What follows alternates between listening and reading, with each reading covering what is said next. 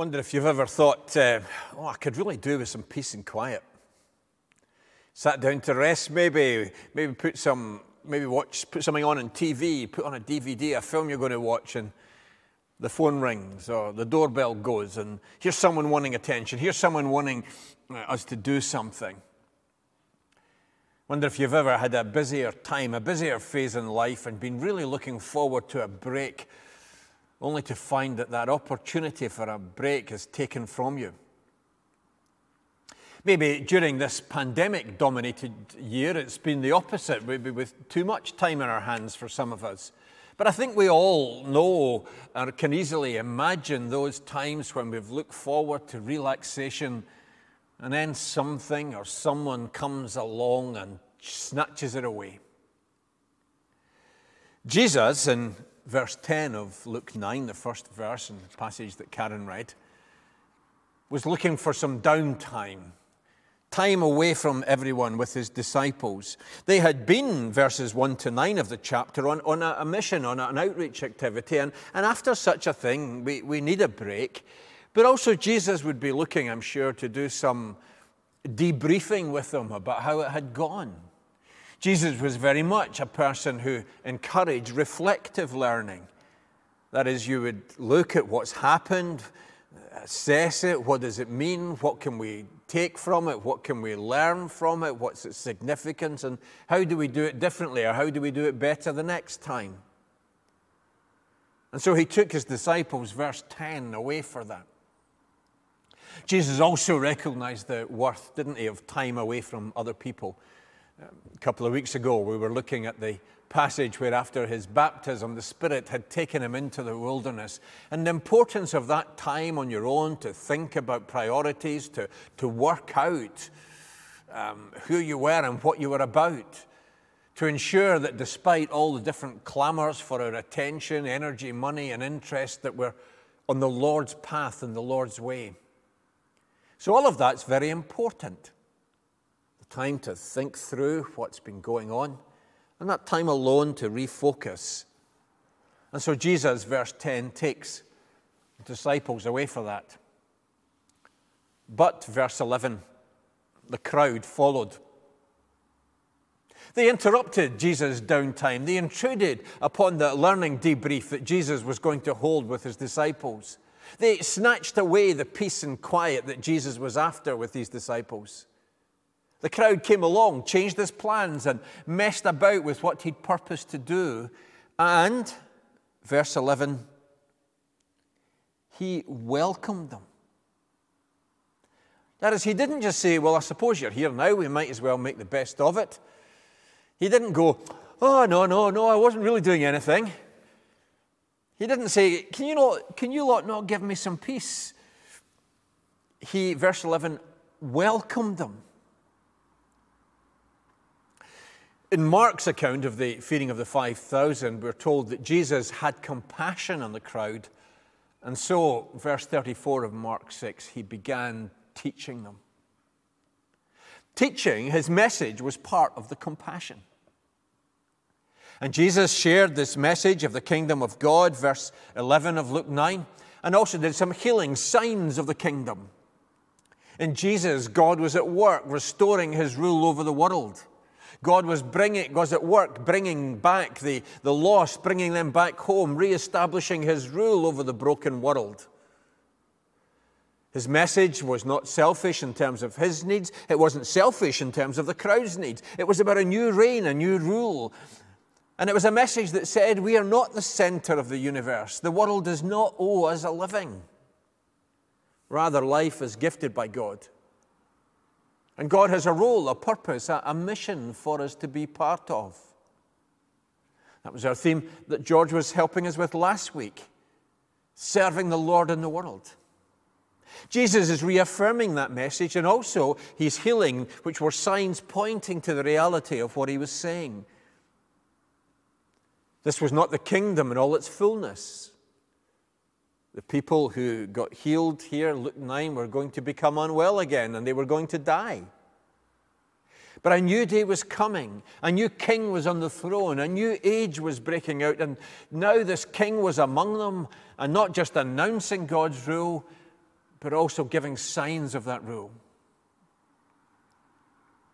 And this was good news. And Jesus' teaching was good news. His signs were good news, and so much so that it seems that Jesus and the crowd kind of forgot where they were. And they had overlooked the need for some dinner. And so, verse 12, the disciples thought, here's the chance to get rid of them. Late in the afternoon, the 12 came to Jesus and said, send the crowd away so that they can go to the surrounding villages and find food. You know, that McDonald's down the road, I'm not sure it's a 24 hours one, so maybe we better get to it before it closes. Send them away.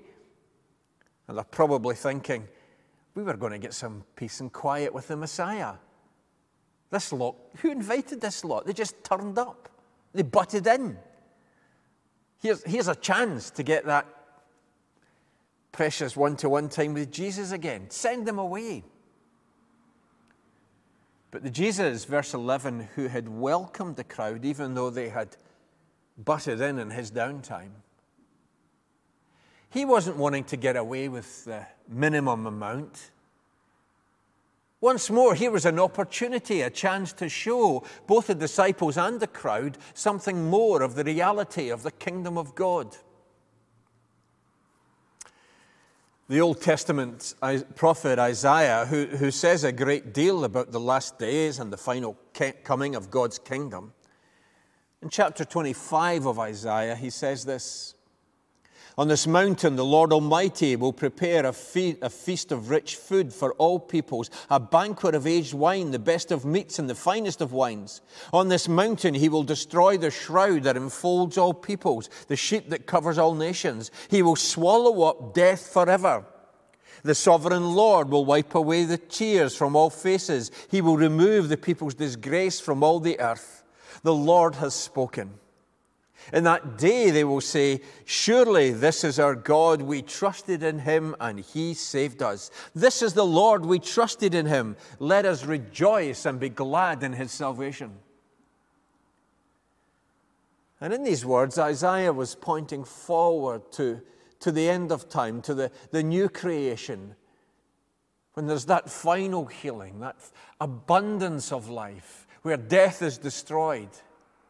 But in the meantime, Jesus had come as a step in establishing that kingdom and a step pointing forward to that kingdom. And just as his healings were signs about the renewal that there was going to be at the end of time, so too in this feast with the thousands was going to be a picture of that banquet that Isaiah was speaking of. Jesus was giving a vivid foretaste of what was to come. And he was giving an indication that he had the power to bring it about. Now, the apostles, the disciples with Jesus, hadn't seen anything like this miracle before. They had seen Jesus do miracles. They had seen the healings. They'd even seen earlier on, in the previous chapter, a dead girl raised to life. But they hadn't seen anything on this enormous scale. And we shouldn't be too harsh on their hesitancy when they're saying, well, we can't really feed them. We've only got 5 loaves and a couple of fish. In the mercy of God, these disciples became part of an astonishing miracle. The meager resources that they brought to Jesus were used to do far more than they would ever have done without Jesus' power. Even to the extent, verse 17, that 12 baskets of food was left over. Now, we're right to stress the moral ways of God's kingdom, justice and a voice for the oppressed and so on, themes that we were looking at with George last week. But we mustn't think that what God can do is limited by our resources. We are not let off any hook by thinking or saying, well, this is all we've got and clearly it's not enough. And so we can opt out. The kingdom of God is established in God's terms and God's power. And he graciously takes what we have and what we offer and does so much more than we would ever be able to do were it simply ours. The Christian church is the beginning and the sign of God's new coming age. And our meals, our hospitality are to be foretastes of this future banquet that Isaiah pictured. Our meals, our sharing of food is to be a proclamation and a demonstration of God's good news. The disciples have the power of Jesus with them in Luke chapter 9, but it's his power. And we today share in the ministry of Jesus, but it's his ministry. And Luke tells this story here of the feeding of the 5,000 in such a way as to highlight both our responsibility and our inability. For of course, by ourselves we cannot bring in the kingdom of God. But that doesn't mean there is not anything for us to do. We are to offer who we are and what we have in serving him. And sometimes through our weak and sometimes laughably inadequate resources, God grows his kingdom. And a key aspect, a big part of that, is sharing food. There are over 60 references to food and drink in Luke's Gospel, and on 10 occasions we find Jesus at a meal. Our insular, independent, our very individualistic society fights against what is a good gospel instinct to invite, to welcome, to be prepared to sacrifice and give up our downtime, to give of ourselves. Sharing food and sharing hospitality is not about being nice. It is about the ministry and mission of Jesus. It is about signs and foretastes of the kingdom of God. And we should be eager to hold out instances, examples of kingdom hospitality, that people might see the way of Jesus in action. When, and I trust it is when rather than if, when we're beyond the restrictions of the pandemic, and we can once more have folk in our homes or can meet in cafes and bars and restaurants, we should be forming a habit of building in some of this sharing time, building in this kind of hospitality. Much more than simply just looking forward to seeing my friends at coffee mornings again, fine as that is. Beyond that, we are to look further about extending God's love, showing God's care, and doing so on a regular basis so it becomes a habit, something that's just a matter of course for us. Who can I be sharing with? To whom can I offer this foretaste of the kingdom of God? Maybe you're still thinking, well, I can't do that. I don't have enough. I don't have enough culinary skill. I don't have enough talent. I don't have enough confidence. I don't have enough of... Come on, even these disciples only had a few rolls and a couple of fish. They might have said, it's not really enough. What's the point? It'll never get beyond the front row. And after that, the people behind them will just be angry. We're just going to start a fight if we bring it. Why don't we just keep the fish and the rolls down here? And at least they might take away the worst of our pangs of hunger if we share it out amongst ourselves. It'll keep us going to breakfast at least. They could have thought that. They could have done that. And not just simply with these thousands of people not being fed, but we would not have had this miracle that points to the reality of the kingdom of God. We would have not have this picture of what Isaiah's excitedly telling us about in chapter 25.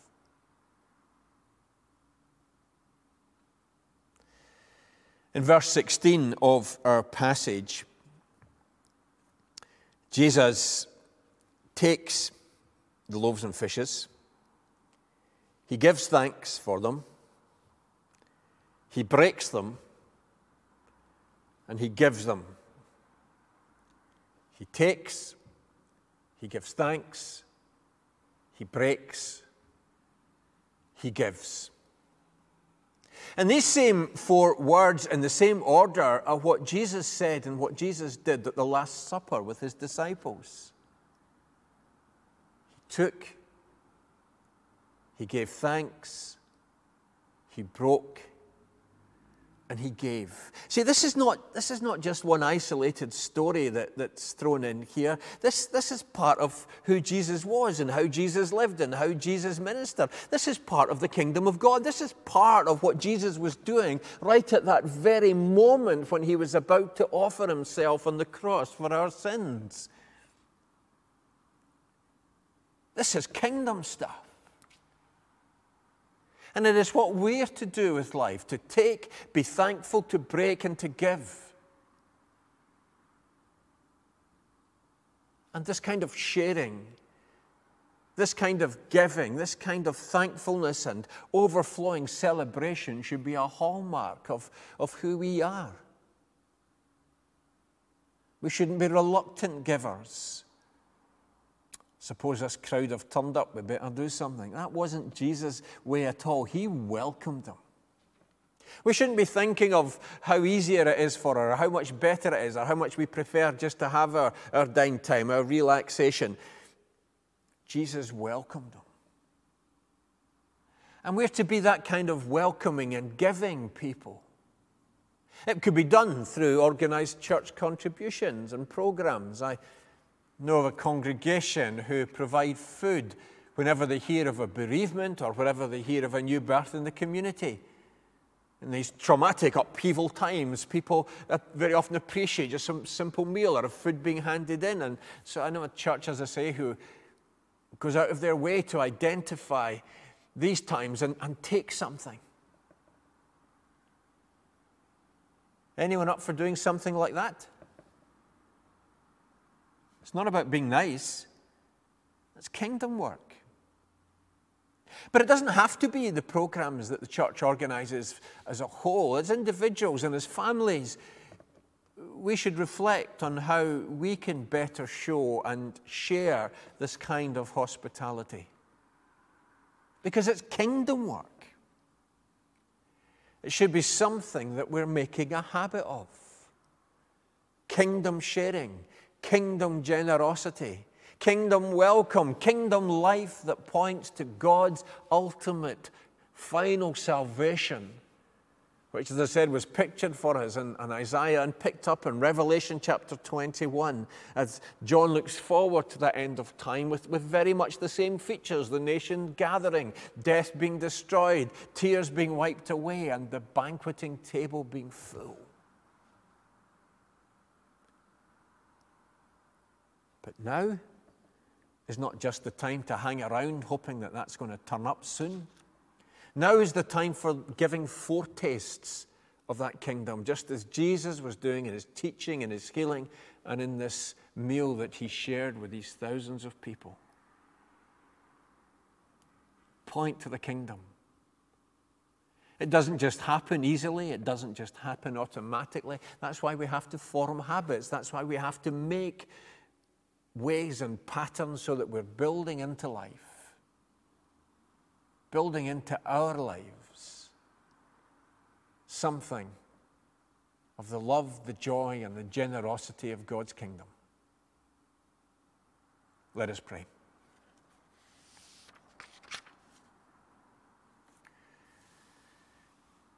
Gracious God, we thank you for Jesus. We thank you for such a welcoming Jesus. We thank you for a Jesus who was gracious enough to include others in his work. A Jesus who didn't just say to the disciples, you stand there and watch and be amazed, but help them bring who they were and what they had. And Lord, we can imagine their steps being so tentative as they began to break the bread, as they began to break up the bits of fish, and as they were handing them out, thinking it's going to run out any moment now. And then what are people going to say to me? We could think of just how difficult that must have been for them. But you were their sufficiency.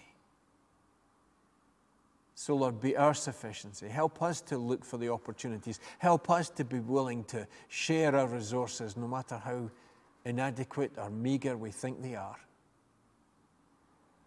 And might they, in the grace of God, and might we, in the grace of God, have a reach and a sharing that goes way beyond what we would manage on our own, because Jesus is with us and Jesus is bringing in his kingdom.